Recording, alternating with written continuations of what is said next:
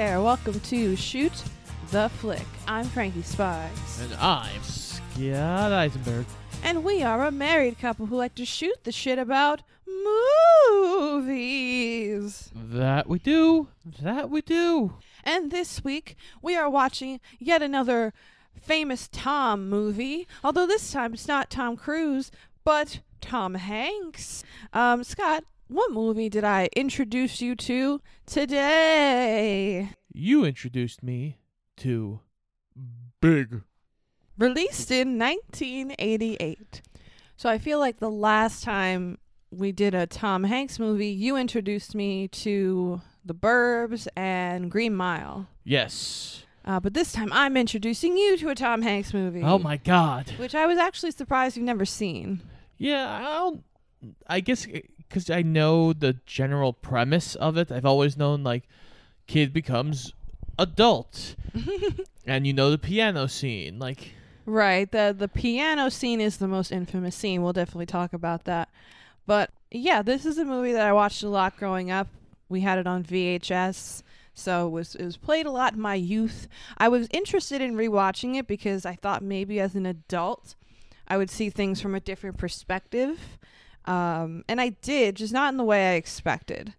I expected, if anything, I would have a problem with the age difference between Tom Hanks's character and his love interest in the movie, because technically there is a love interest situation, and Tom Hanks is obviously an adult, but he's supposed to be playing a 12-year-old boy basically trapped in a grown man's body. So I was like, is this gonna weird me out with this like romance? But it actually didn't, and I credit that to Tom Hanks's acting. Also, the thing I want to bring up is probably one of the reasons I avoided this movie as well. There are a lot of these types of movies. Sure. Where kids become adults. Maybe not at the time, but it's become more frequent. You know, you have your Freaky Fridays, you have 13 going on 30, you have all these random ones that have popped up through time. And most of the time, the issue is the adult can't act like a kid. Yeah, it's like really corny and not believable, maybe. But surprisingly, that's not really an issue here. No. Tom Hanks does a great job of acting like a 12-year-old boy. He actually was nominated for an Oscar in 1989 for his role in this film. He actually won a Golden Globe, but he was only nominated for the Oscar. He lost that Oscar to Dustin Hoffman in Rain Man, as well as the screenplay was nominated as well for an Oscar and lost to Rain Man. So, you know, Rain Man kind of took over that year, I think, if I'm remembering correctly. Rightfully so. It's a good movie, but Big is friggin' awesome. Yeah, Big is a really good movie. If you haven't seen it, I recommend that you do. Let's get into some preliminary fun facts here. Let's do it. This movie was directed by Penny Marshall, the infamous Penny Marshall. She did several films, including A League of Their Own. She was Laverne in Laverne and Shirley. And connecting with Shoot the Flick, she played the Master's wife in Hocus Pocus. Calm down, puddin' face. Shove it, Satan. With her brother, Gary Marshall, who played the devil in that movie. Feel free to check out our Hocus Pocus review. It is quite entertaining, if I do say so myself. Now, there were a lot of really famous directors that turned down this movie. John Landis, Steven Spielberg, Richard Donner, Frank Oz, Ivan Reitman, Amy Heckerling, who did Wayne's World, which she also reviewed, and, of course, the great John Hughes, all turned down this movie for other reasons. Who knows? And because of that, Penny Marshall became the first female director to do a film that grossed over $100 million. So, all very good. Yeah, Penny Marshall. I don't think any of those directors were hurting after this. No, definitely not. But, like, if anything, I should say, not fuck you, but thank you for paving the way for Penny Marshall to be the shit. This movie was written by two writers that this was their first feature, one of whom was Gary Ross, and one of whom is Anne Spielberg, who just happens to be Steven Spielberg's sister. Ah, nepotism. And it was an Oscar-nominated screenplay, so that's a good thing. The movie was a smashing success with an $18 million budget and a $152 million gross, with a Rotten Tomato critic score of 97%, which, I mean, I get it, because it's dope. It's a great movie all around. Everybody's believable. It's honestly surprisingly more heartfelt than I thought it was going to be. Ah, interesting. Again, I think everybody does a great job. It's a good coming-of-age kind of story, too. It's got, like, a bunch of different... Like, honestly, you could probably throw some rom-com in there. You can throw some coming-of-age. Yeah. Like, adventure. Like, it's... Sure. Everything kind of adds to this wonderful gumbo of a movie. That's how you know we're married, babe, because as you were saying that sentence, I was like, it's a gumbo, and you said gumbo.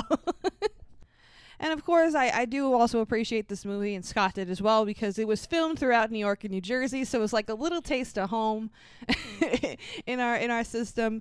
But last but not least, I want to mention before we get into the nitty gritty here, like a lot of movies that really popped off in the 80s and 90s, there is a musical of Big that was on Broadway. They had 193 performances throughout the year of 1996. And it was nominated for 5 Tony Awards and lost most of them to Rent. But I have not listened to this soundtrack yet. I plan to, despite the fact that it's got kind of reviews and at the time lost a good deal of money. So it's not looking promising, but if there's any songs in the soundtrack that sound halfway decent, I'll put one here. We're not gonna pay. We're not gonna pay. We're not gonna pay last year's rent, this year's rent, next year's rent. And if you heard a Rent song instead, that means that all the other songs sucked in the Big soundtrack. So you're welcome for the Rent song.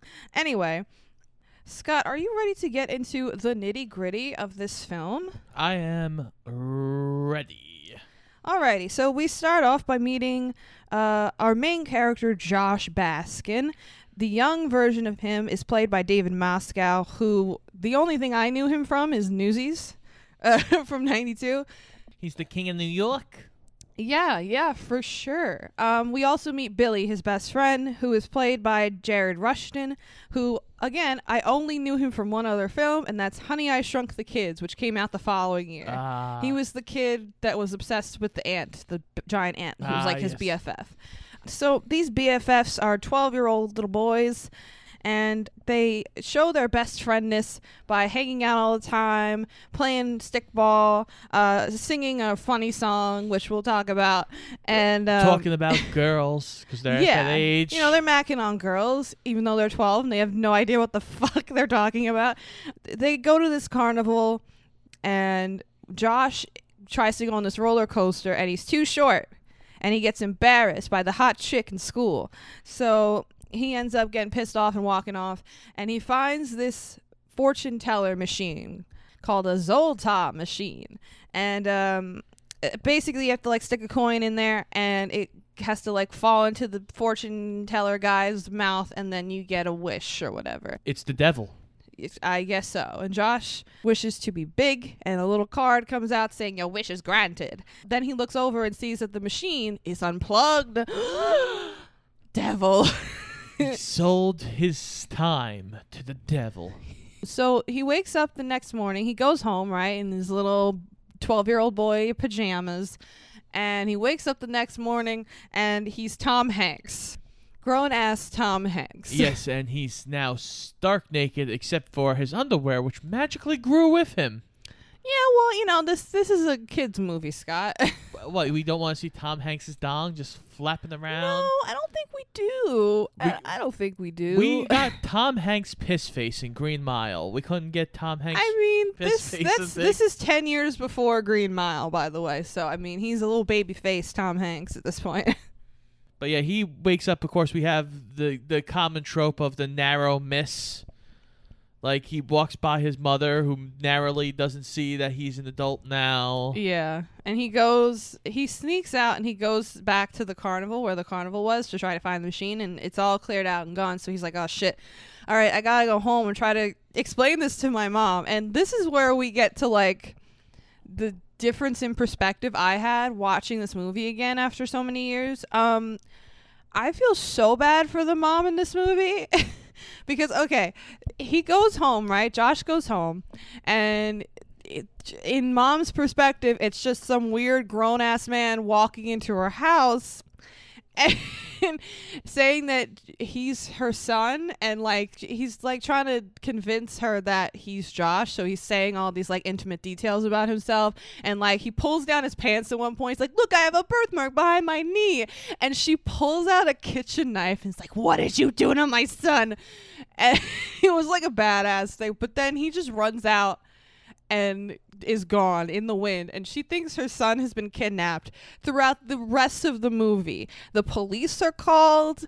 There's an investigation supposedly, even though we really get nothing of that at all in this movie, except at one point there's a milk carton with child version of Josh's face on it. But other than that, all of this shit that's happening in this movie is through Tom Hanks's perspective, and we'll obviously get to all the plot. But just remember in the back of your mind, while all this stuff's happening, Josh's mom is at home, probably like trying not to throw herself off the roof, like just go insane. Do you ever think, so in the future, way after this movie would have ever existed, when Josh does finally grow up and become Tom Hanks, because I assume he would just grow up into Tom Hanks. Right, yeah.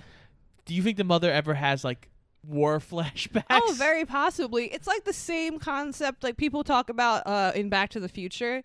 When the parents get together in Back to the Future and have a son that looks like their friend Marty back in the 50s, it's, like, confusing to them. And it's like, wait, how did they never put that together? So after that whole shit show with his mom, he then goes to the school and hides in the closet of like the gym, waiting for his best friend Billy to come into the gym and be like, try to convince him, like, he's like, I fucking need help. And what I really like about this movie is like you never question once throughout this whole movie, even when Josh begins to act more like an adult later on, that Josh is a kid in a grown-ass man's body. Like, Tom Hanks kills this role from the very beginning.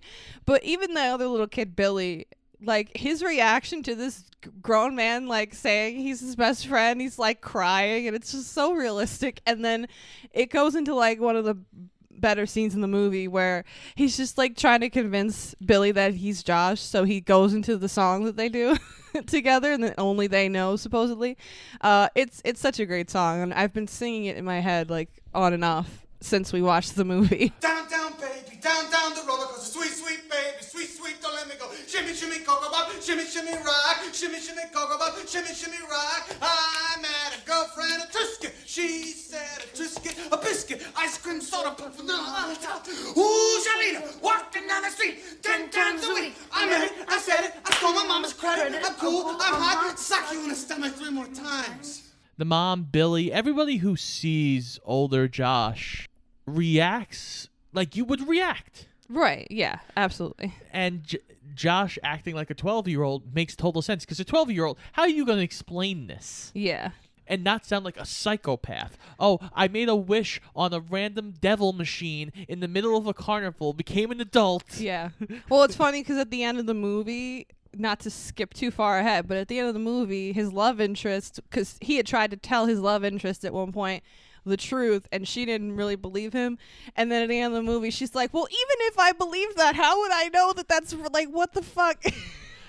How would I actually believe that? And it's like, you know what, that's fair. No one would know. It's insanity, yeah. It's such a ridiculous premise, but everyone acts it so well. Yeah, exactly. So Billy finally does believe that Josh is Josh, and their plan is for Josh, because the police are all at his house and shit, so he can't go home. So Billy and Josh decide, okay, Josh, you need to rent a motel room in the city and lay low for a while until we can figure out where that Zoltar machine is. And this scene too was great. He's in this like flop house and it's a total nightmare. Again, every movie either presents New York City as a city of lights, concrete jungle where dreams are made of, or this is like the depths of hell and the worst of the worst and scummy and gross and dirty and filthy ew, I'm gonna die. Look, gunshots everywhere. It's New York and LA. They're the same portrayal. Yeah, exactly. There's a great scene too with Tom Hanks where he's in the hotel room and Billy leaves and he's by himself, which by the way, this 12-year-old kid now has to go by himself back home through the city and everything. Billy's parents don't give a fuck about him. I don't understand it. But anyway, so Josh is alone in this motel room and he keeps hearing people arguing in the motel and gunshots out the window and he's all by himself, and it's just like so relatable. Like if you were like a 12-year-old kid and you were totally by yourself, you would kind of freak out, and he's just kind of like crying, like, but you can tell it's a kid crying and not a grown man, you know what I mean? Yeah, it's just like, it's so the way Tom Hanks real. The way Tom Hanks like throws himself onto the bed. Yeah, I know we've said it a bunch of times in this episode, but it can't be understated. You have to sell this, and a lot of adults I don't think can sell this. Yeah. So the next day, Josh and Billy, they go to like City Hall and they file a request for information on the carnivals in the area. I don't know why or how one would do this, but the movie has to happen. We got to find this machine. So we go to the City Hall and file a request, quote unquote. I don't know. Well, I guess you would have to, as a carnival, just logistically, you'd have to have you have to a have permit. Permits. Yeah, right, exactly. But anyway, the people at City Hall say it takes 6 weeks to process the request. So they're like, uh-oh, what do we do? Well, Josh, I guess you got to get a job. Wah, wah, wah. So he eventually does get hired as a data entry clerk at Macmillan Toy Company, which is like the perfect place for a kid to work because toys, right? Huh? Yeah, which is hysterical because he gives them his social security number, and the guy goes, "You're missing a couple numbers." 12. 012. Yeah. And the guy's like, "Oh, okay." Yeah, the logistics of this movie again is like a thing as an adult. You're like, but don't think about it. It's fine. But it's fine. But the worst part of this movie is John Lovitz. Oh no, our boy John Lovitz. He plays a worker at this company named Scotty. Oddly enough. Yeah. He was, I mean, if you don't know who John Lovitz is, he was an SNL regular throughout the 80s, and he was also in A League of Their Own, which was directed by Penny Marshall. But yeah, he just plays like a skis ball, and he's there for some little comic relief, I guess. He's just distracting. Like, I don't know, he's not that. He's only in like 2 or 3 scenes. yeah, in the but whole movie. every time he shows up, like when we get to, there's a party scene later, and he's basically like sniffing a girl. Oh, yeah. He tells her to smell his neck. Yeah, it's just like... Ew. Yeah, it's pretty gross. And it's just like, he's the only character. I'm like, if this was like Phil Hartman, I feel like this would have been better. A little bit classier, yeah. But we weren't looking for classy with John Lovitz. That's We were true. looking for skeezy. Yeah. So we meet some other people at this company, Macmillan Toy Company. We meet Macmillan himself, who's played by Robert Loggia. And every time I think of Robert Loggia, I think of the Family Guy bit, which I will play here. R as in Robert Loggia. O as in, oh my God, it's Robert Loggia. B as in, by God, that's Robert Loggia. E as in, everybody loves Robert Loggia. That's all I see him as. Like, I can't... I'm sorry, Robert Loggia. I know you've done movies and shit, but that's all I see you as. L for... Look, it's Robert Loggia. But we also meet a couple of his associates. We get Paul, who essentially is our antagonist of the movie. Yeah, kind of. Like, He's the closest thing we have to an antagonist. He does not like Josh. He is annoyed by him and his boyish innocence. But he's played by John Hurd. He is probably most known as the dad in Home Alone, which was 2 years after this movie. arguably one of the worst fathers in movie history. I mean, well, in movie history, I don't know, but he's not great. Because, you know, I watched Home Alone recently because, you know, Christmas time, right? And Scott watched the second one with me also. But yeah, it's funny because when Macaulay Culkin goes missing in those movies and everyone's like, Kevin, the mom at least feels bad. And she's like, oh, I'm such a terrible mother. What have I done? And the dad's just like, Kevin, you spent $900 on room service. Like, dude, you had enough money to take yourself and all of your fucking 12 kids and nieces and nephews to fucking Paris. So that cost a pretty penny, and you're worried about fucking $900. When you left your kid abandoned in an airport and he went to New York for days, like, calm down. Calm down, sir. Not only that, just because now we're on the side topic of They Home should Alone. not have their children, okay? The Home Alone parents should have their children taken away. If you can't fucking manage 6-7 kids, then don't have 6 or 7 kids. That's the end of my rant. Go ahead, Scott. Not only that, if you listen to Home Alone and Home Alone 2, they take place within a calendar year. Yes. He forgot his child twice in a calendar year. It's really repulsive. It's really disgusting. But anyway, this is a better movie. I'm putting that on God right now. Big is a better movie than Home Alone. Oh, fucking God. fight me. Oh, God. Fucking fight. I don't think anyone's really going to fight me over that. But if they do, fucking fight me. I'm here. Come at us on Twitter. I'm ready. Anyway, Jesus Christ. We also meet our love interest to be Susan, played by Elizabeth Perkins. Scott, when we were watching this movie, was like, why do I know who that is? Who is that? And I was like, well, she kind of does give off like a Susan Sarandon vibe. A little bit. So maybe that's what it is. But also, she played Wilma in the Flintstones There it movie is. with John Goodman back in 94. So, yeah, that's what I know her from. But she's great in this movie. She plays a badass corporate bitch. But, like, the character type that is Susan in this movie is essentially a better version of every stupid Hallmark movie female character in, like, a Christmas Hallmark movie. Like, I'm a corporate queen and I love business, but I don't know what it's like to, you know, let my hair down, and I need a good man to, you know, show me what it's like to be young and wild and free again. That's basically... Well, yeah, but also she portrays this in such a way where you understand how she got here. She's a female executive in the 80s. She had to claw her way to the top, and clearly by John Hurt's definition, she clawed her way to the top by sleeping her way to the top. But, like... Yeah, that was a yucky scene. Because apparently Susan and Paul are kind of sort of in a relationship.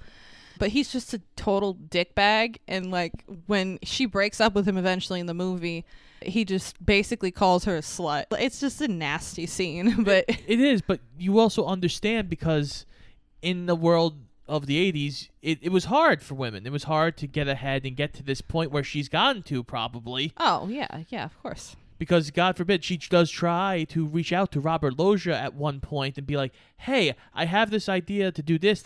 And Robert Loggia like, Susan, just go have a drink. Yeah, it's a party, Susan. Calm down. But yeah, so we have Josh at his job, and we have all the players here at Macmillan Toy Company. We get some, fun little bits throughout. Well, I shouldn't say fun little bits, because there's one bit where Josh calls home to his mom. Oh, God. Now, as a child, this scene did not faze me in the same way, but just all the adults listening, just tune into what I'm saying, okay? This woman thinks her child has been kidnapped. There has been no updates or news in, like, at least a week, right? It's been, like, a week or two, right?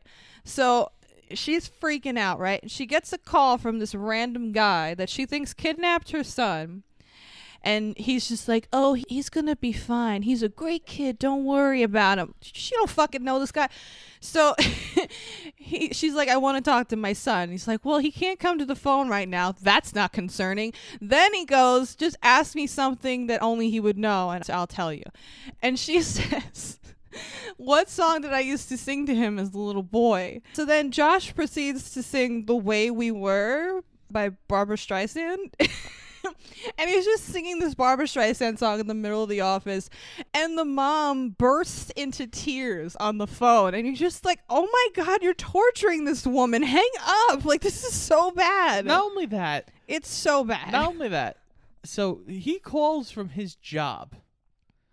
Right. Yes, you brought this up. Nothing logical makes sense, but go ahead. Say. He calls from his job, and if the mom goes to the police, he goes, "The kidnapper called me. Can you look up my goddamn phone records?" It's so ridiculous. You would find out, hey, this guy made a call from Macmillan Toys in New York City.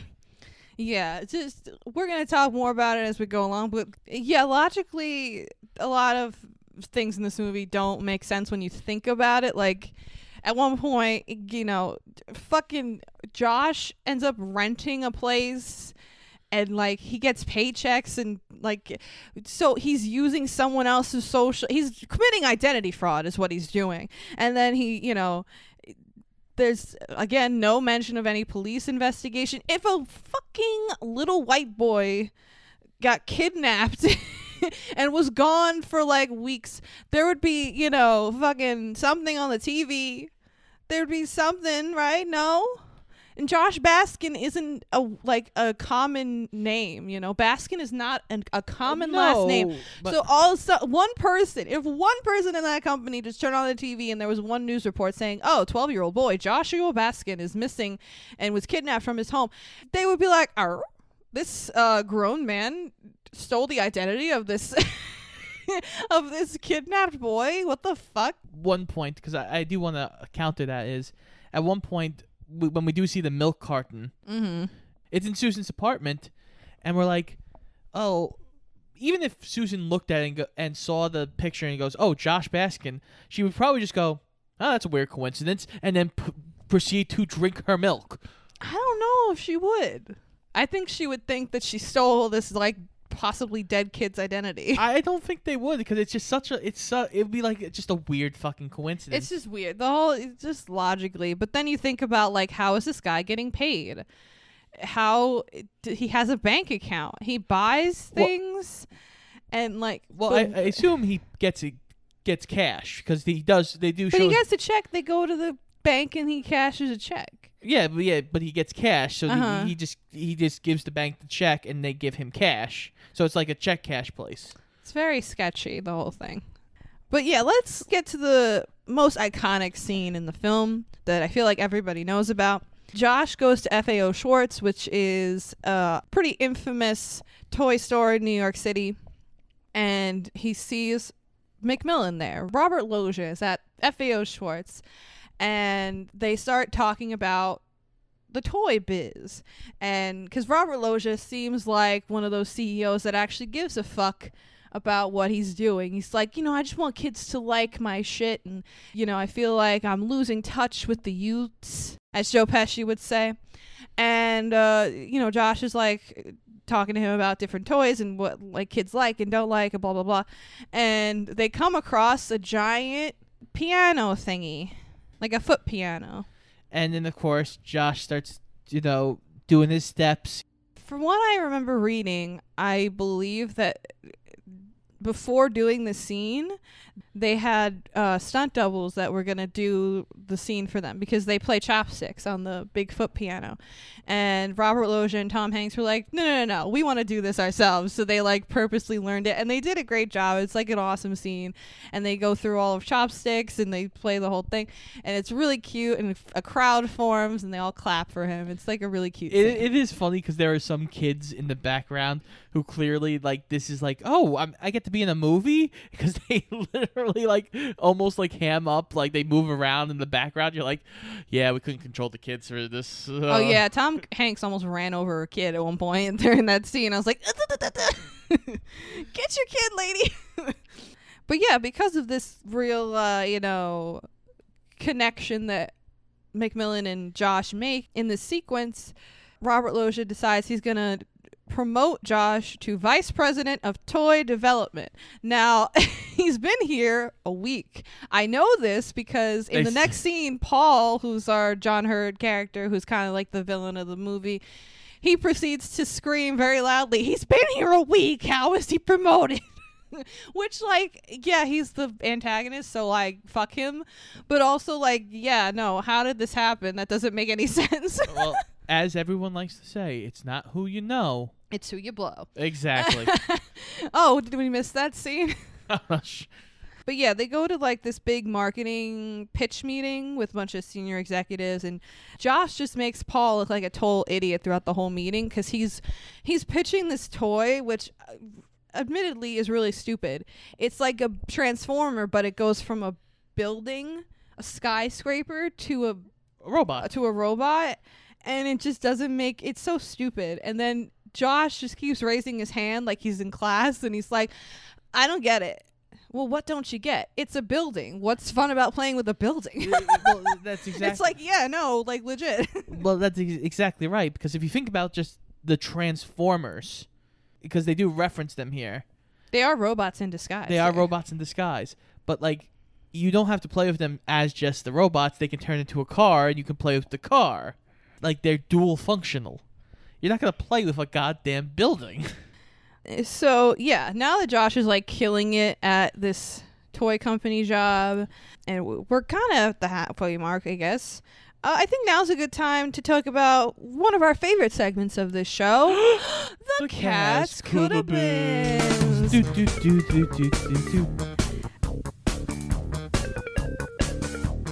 If you've never been here before, Cast Coulda Beens is where we talk about just what it sounds like. People that coulda, shoulda, woulda maybe been in the cast. In an alternate dimension. Yes, people who were considered for different roles. Now, I really only have stuff for Josh here. Well, he's the only one that that really matters, right? He makes and breaks the movie, right?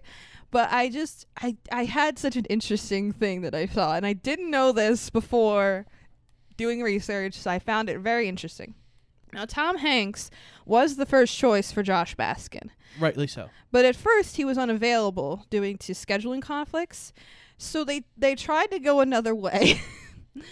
After Tom Hanks declined, Robert De Niro was offered the role of Josh Baskin, and the writers began to retool the script for a more, quote-unquote, urban 13-year-old boy. Okay. Yeah. It would basically have been A Bronx Tale, which, by the way, we did a review on A Bronx Tale, but if Robert De Niro was, like, the main kid character. Yeah, but I can't... Even if you made it more gritty, because you would almost have to, I can't see De Niro... You can't picture this script. Well, let's say that. You can't picture the script, but I also can't see De Niro playing... A kid. Trapped in trapped in Robert De Niro's body. I could see Pesci doing it. Yeah.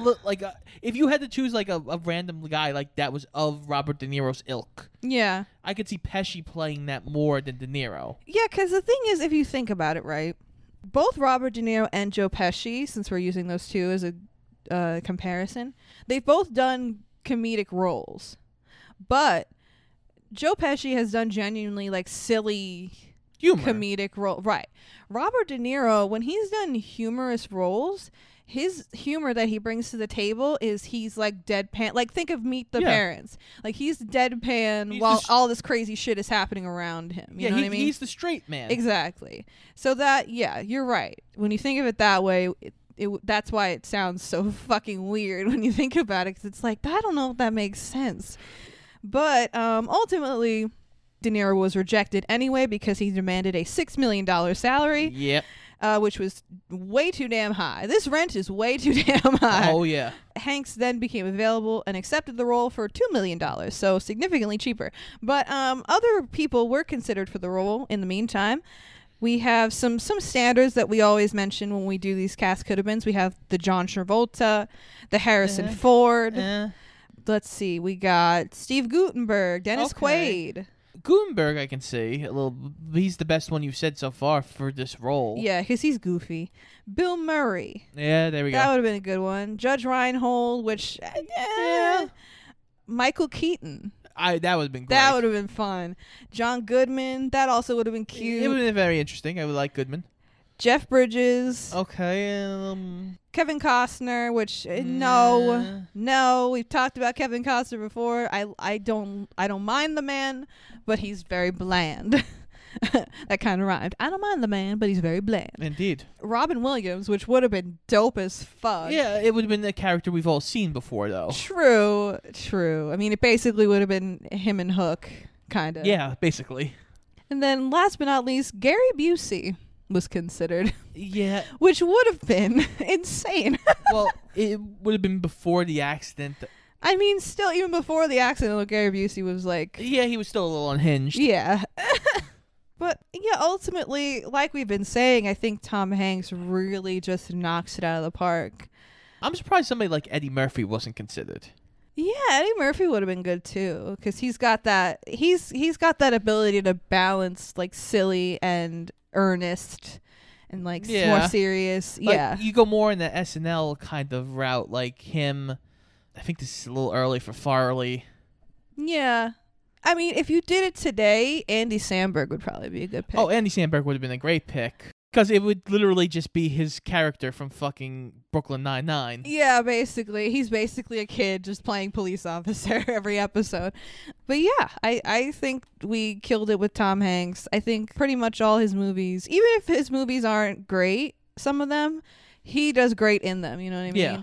Except now, mind you, I haven't watched Elvis yet. I've seen the trailer for Elvis, and Tom Hanks looks like the fucking penguin in that movie. I'm not looking forward to watching it. That's the only movie of all his filmography that I've ever heard anybody go, yeah, Tom Hanks was bad for this role. Yeah, I also agree with that. Yeah, that's true. He literally, when I saw the trailer, first of all, I've heard that his accent in that movie is like all over the place, but also he looks like the fucking penguin. He looks like how Colin Farrell looks like the penguin in the fucking Batman movie. I'm like, oh no, oh, I'm not looking forward to watching that, honestly. No, but we're going to have to watch it because Austin Butler's going to get fucking nominated. I know. God, okay. Anyway, let's get back to the movie, shall we? Let us do it. So we're cutting to now a company party, a company shindig for Macmillan Toys. Our boy Josh shows up in a bedazzled white tuxedo Oh my, with tails and all, and it's great. it looks amazing. It does bring up Dumb and Dumber vibes. Yeah, it definitely does. But it still looks great. There's one particular moment in this sequence that I remember like vividly as a child watching it, and it's when there's like all these hors d'oeuvres everywhere, and he picks up a little baby corn and starts eating it like a real corn on the cob. And I was like, it's still fucking funny, man. Well, it's still funny today. Well, him taking the shrimp, eating the shrimp, putting the tail back. eating the shrimp, putting another tail back. Oh my god. Yeah, it's just some of the humor in here like definitely is kiddish, like fish out of water type stuff. But the reason that doesn't get old is because A, Tom Hanks is so earnest in his performance, and B, because that's not all of what the humor is. No. And Like what makes this movie good is that like Tom Hanks really is kind of killing the coming of age part of this whole story. Well, he's killing it, but he's also bringing Robert Loggia, Susan, he's bringing them to a point where they're actually like remembering what it's like to have fun and not be stuffy business types. Yeah, like this movie is genius because it not only appeals to the kids in the way that like you can connect with kid Josh, but it appeals to the adults because they can also connect with the actual adult characters and also with Josh as someone who's maybe like stuck between kid and adult. You know what I mean? Yeah. Like it's like the transition. it's fucking genius in that way. Yeah, it really is. Fucking Penny Marshall, man. Killing the game. So Susan approaches Josh and like chats him up, and he basically like helps her let her hair down, essentially. Like they leave the party together and they go riding in the limo and they stick their heads out of the sunroof and like have fun, and then they go to fucking Josh's swanky apartment, which by the way, this made me mad as someone who used to live in New York and would have loved to have an apartment in New York. Oh yeah. Like Josh's. It's like a fucking like top floor like studio apartment. Now that would cost like $2,000 a month, if not more. Probably a lot more. Yeah, like 'Cause it's it's- insane. It's swanky as fuck, though. It's got like a fucking soda machine in there. It's got arcade games.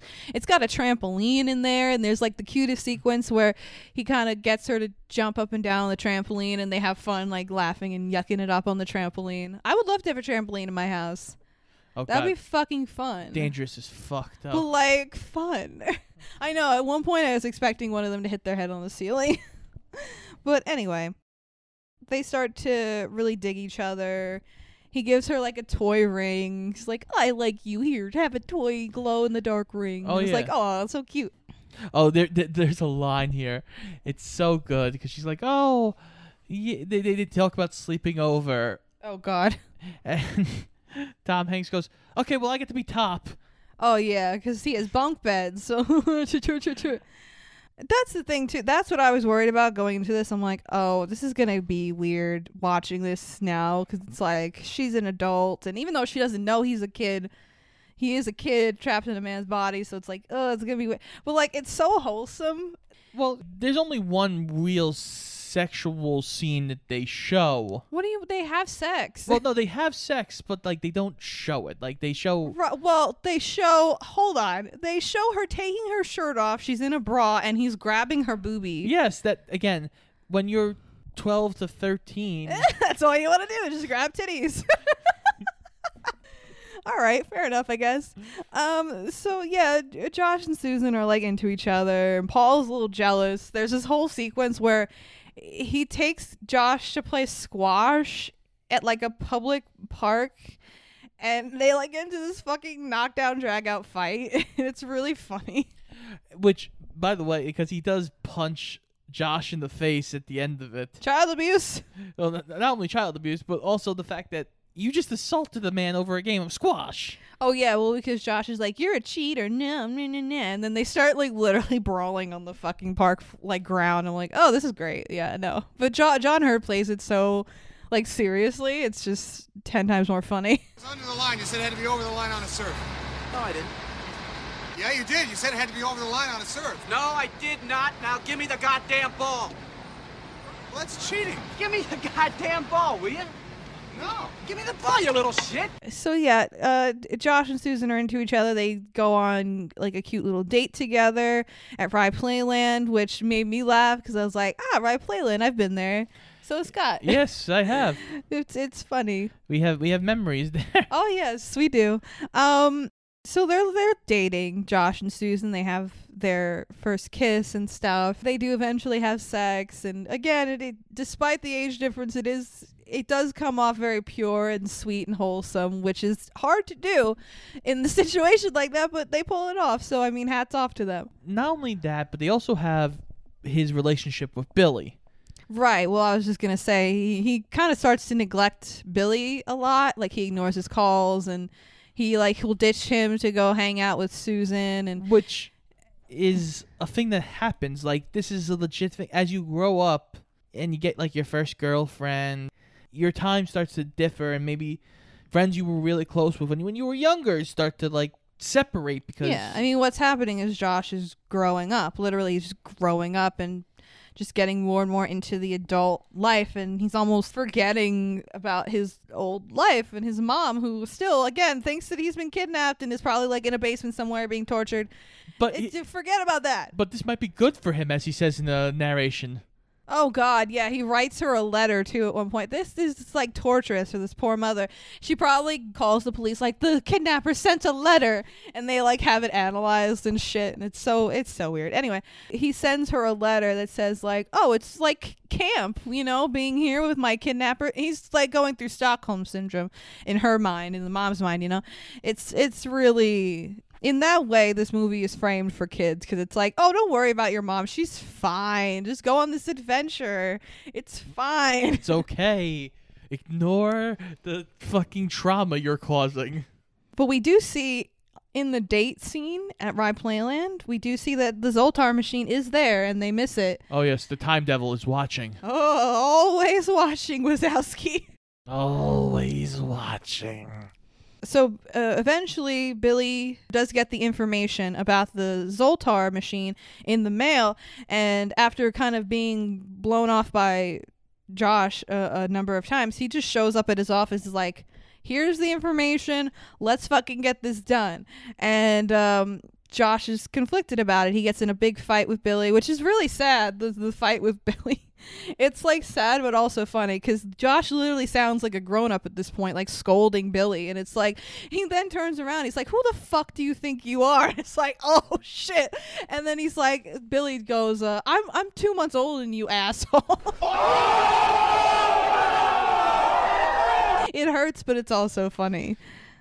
It's so well done. It really is, just on all bases. Like, I can't applaud this movie enough. But Josh is conflicted about it, and he tries to tell Susan the truth, but she takes it as like he's afraid of commitment. He's like, I'm a kid. And she's like, okay, fine, Josh, you're a kid. Like, what do you want from me? Okay, I get it. You're not ready for that. And he's like, no, literally, I'm a child. Like, I don't know what to tell. And he's like, I made a wish on a magic machine. And she's like, what the fuck are you saying? But they're planning this, basically what is the first video game idea to pitch to the company. And finally they go in for the pitch, and Josh just kind of fucking bolts. Yeah, that was a really good scene, too. They're in the pitch meeting, and Josh just like gets really sullen and leaves, like, oh, excuse me, and then he leaves to go. And then Susan is like left to kind of pick up the bag and finish this meeting out. And then of course Paul is there in the corner being a dick, and she's like going back and forth with him. And then she's like, oh, well, I think a kid would do that. And she's like, wait, a kid? Wait a minute. Who are you? Oh shit. Oh. Have I been fucking a kid for the past 2 weeks? That's unfortunate. So Josh goes off to go to Rye Playland to find the machine. She goes after him. And yeah, it's really sad. Like, because she, at no point, by the way, after she finds out that he's a child, she in no way is like inappropriate at all with him. She's just like, you don't just leave somebody like that. He's like, I try to tell you. And she's like, but, you know, like, how could I possibly believe that? Like, yeah, there's like, no, it doesn't even make sense. But like, okay, I believe you now. And before he turns back into a kid, he's like, oh, I forgot this part. He says to her, well, you know, you could come with me, and like motions to the machine, like, you could wish to be a kid and be a kid with me. And she's like, oh no, I'm not doing that shit again. Well, which like, same girl. Like, I don't blame you. Well, it's also funny because like she goes and she asks him like, oh, yeah, I remember doing this and this and this. And he's like, and she's like, you don't have any of those memories. Yeah, exactly. So she kind of like sadly drives him home and gives him a little goodbye kiss in the car. But apparently in the script originally, it was supposed to be a kiss on the cheek. Elizabeth Perkins made a point to be like, can I do the kiss on the forehead instead? Which I can get that. I mean, at least they didn't do it where like they kissed on the lips, because that might be a little questionable. Yeah. But I get what Elizabeth Perkins probably was thinking at that point, because even a kiss on the cheek is more like intimate than a kiss on the forehead, which is like, that's more of a like, oh, you sweet little boy, come here. You know what I mean? Exactly. Because she does kind of acknowledge in that scene in the car, like, you know, you really like helped me, and I'm gonna miss you so much, and I'm sure in both their minds, you know, like, you know, call me in 10 years, you know. Yeah, you know. 5. Well, 5, he's 18. It's still pretty young. Yeah, but, you know, at least it's legal. Oh, jeez. Anyway, it's a typical man to say that. But yeah, he gets out of the car, and she's watching him leave, and then she has this look of shock on her face, and the camera goes back to Josh, and he is a little boy again. Well, we also get the meme. We get the meme here where he turns around and, like, waves at her, and it's like, bye. Oh boy, so sad. But yeah, we see once again the young David Moscow playing a young Josh, which it was nice to see him again. Like, oh yeah, this is the real Josh. But I don't know. I feel like for David Moscow, it's probably weird because he really is only in the very beginning and the very end of the movie. Yeah. However, to give Tom Hanks an idea of how a 13-year-old boy would behave, because by the way, he does have a birthday throughout this movie that his mother still thinks he's kidnapped, during his birthday, he's at a restaurant. The people are singing happy birthday to you. And the mom's probably at home crying into her chicken soup. But it's fine. It's fine. Yeah, the mother's probably lost like 30 pounds of like stress. Fuck. Anyway, so to give Tom Hanks an idea of how a 13-year-old would behave in these situations, Penny Marshall filmed each grown-up scene with David Moscow playing Tom Hanks's part, so Tom Hanks could get an idea of like certain mannerisms he had and like how he would play it. And I feel like that probably really helped Tom Hanks in a lot of ways to get acclimated to like the 13-year-old kid's vibe. Yeah. Now, granted, none of those scenes are in the movie, but David Moscow had to basically act through the whole movie without any of it being on film. So that like kind of blows. But at the same time, you got to be in a pretty major movie with like Tom Hanks. Yeah. And, I do wonder if there was like deleted scenes, like if they have like some of I'm those. sure maybe they do on like a Blu-ray or something. Yeah, maybe they do. But, don't worry, kid. In a few years, you'll be in Newsies. Which will be outshined by Christian Bale. Well, I don't know about that. Christian Bale wasn't like a great singer in Newsies. No, but and I don't know if you know, but Newsies is a musical. This Newsies is a musical, but Christian Bale became a star. True. But Newsies popped off later on. I don't know why. Newsies was not a big thing when it first came out. I liked it fine, but then like years later when us 90s kids became adults, we were like, isn't Newsies great? Let's make a freaking Broadway musical of it. Let's never let it die. And it's like, all right, okay, there's better things we could do, but okay. So yeah, that's big. Yeah, okay, so I do want to talk about a couple things here at the end. Sure. Real quick. Yes, please. So I want everyone's reaction to when Josh just never shows up again. Oh my God, that's what we were talking about. Because when he goes into the house at the end of the movie, the mom like bugs out, and we're like, what happens after this? Like Josh just never comes back to work. Yeah, like adult Josh is just gone in the wind. And like, do they call the police for him and report him as a missing person?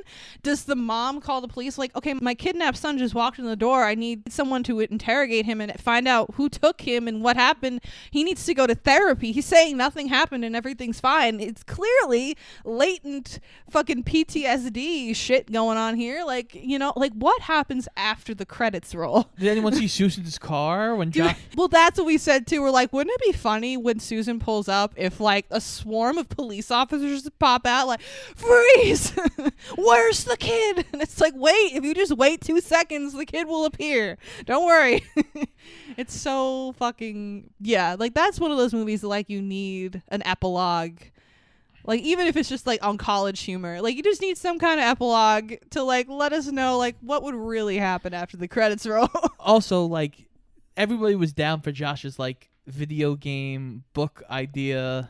Oh, yeah. Yeah, we should talk about that. I remember as a kid it sounded cool, and it does sound cool. It reminds me of a Telltale game where it's like Yeah. your choices affect the story. Right. And it's just like, oh, you can change, a DVD and go back and do your story again. And I'm like, yeah, that's basically what it is, and it's a cool fucking idea. And I'm like, and everyone seems down with it, and they're going to make fucking millions off it if they came out with it. So the Susan, like, occasionally, like, just put, like, a couple $1,000 to the side and go, yeah, literally, this toy company is going to make millions of dollars off Josh's idea. And then when Josh turns like 18, she goes, hey, here's a check. Yeah, like, yeah, put some money aside for you. Thanks for the idea. Yeah, that is kind of weird. Oh, wow. So, Scott, how did you rate the movie Big? I gave Big a 4.5 out of 5. It's, again, a really good story. It blends so many different things together. It's a lot of fun. Tom Hanks does an amazing job. Elizabeth Perkins does a great job. Like, everybody does well. Are there a couple of things that you're like, that's a little weird when you think about it? But, like, overall, it's an amazing movie. Yes, believe it or not, I also have Big listed as a 4.5 out of 5 stars. It is a movie I adored in my childhood, and I was worried that it wouldn't hold up in adulthood, but it did. It really did, and I was very pleased about that. Yet another Tom Hanks fucking banger. So I'm excited about that. I think I have at least a couple more Tom Hanks movies in the pocket to want to show Scott. I know Joe versus the Volcano is one, which was a sleeper that surprised the hell out of me that I actually really love. But yeah, it was really fun to rewatch this one. Yes, it was. Okay, so our next episode will be in 2 weeks' time on February 8th. We have decided this season we are going to give ourselves a few little reprieves here and there to kind of give ourselves some room to breathe. And that way, if we ever want to come out with maybe a bonus episode here or there throughout the season, we can do that. But yeah, in 2 weeks' time, we'll be out with a new episode, a new Disney episode, baby. Oh, yeah. So exciting. I'm ready to do it. So until then, this has been Shoot the Flick. I'm Frankie Sparks. And I'm Scott Eisenberg. Make sure you check us out on Instagram and Twitter at Shoot the Flick, and check out all our episodes on iTunes, Spotify, Google Podcasts, and iHeartRadio, and pretty much anywhere else you can find a podcast. And make sure you come back in 2 weeks for our Disney-fied, not so wooden movie adventure. Did you get the hint? I got Oh, that. okay, good. I hope they got it too. I also hope you got big. Oh! Down, down, baby, down by the roller coaster, sweet, sweet baby, I'll never let you go. Shimmy, shimmy, cocoa pop. Shimmy, shimmy, pop. Shimmy, shimmy, cocoa pop. Shimmy, shimmy, pop. R as in Robert Loggia. T as in Tim. Look over there. It's Robert Loggia. Space. L as in look. It's Robert Loggia.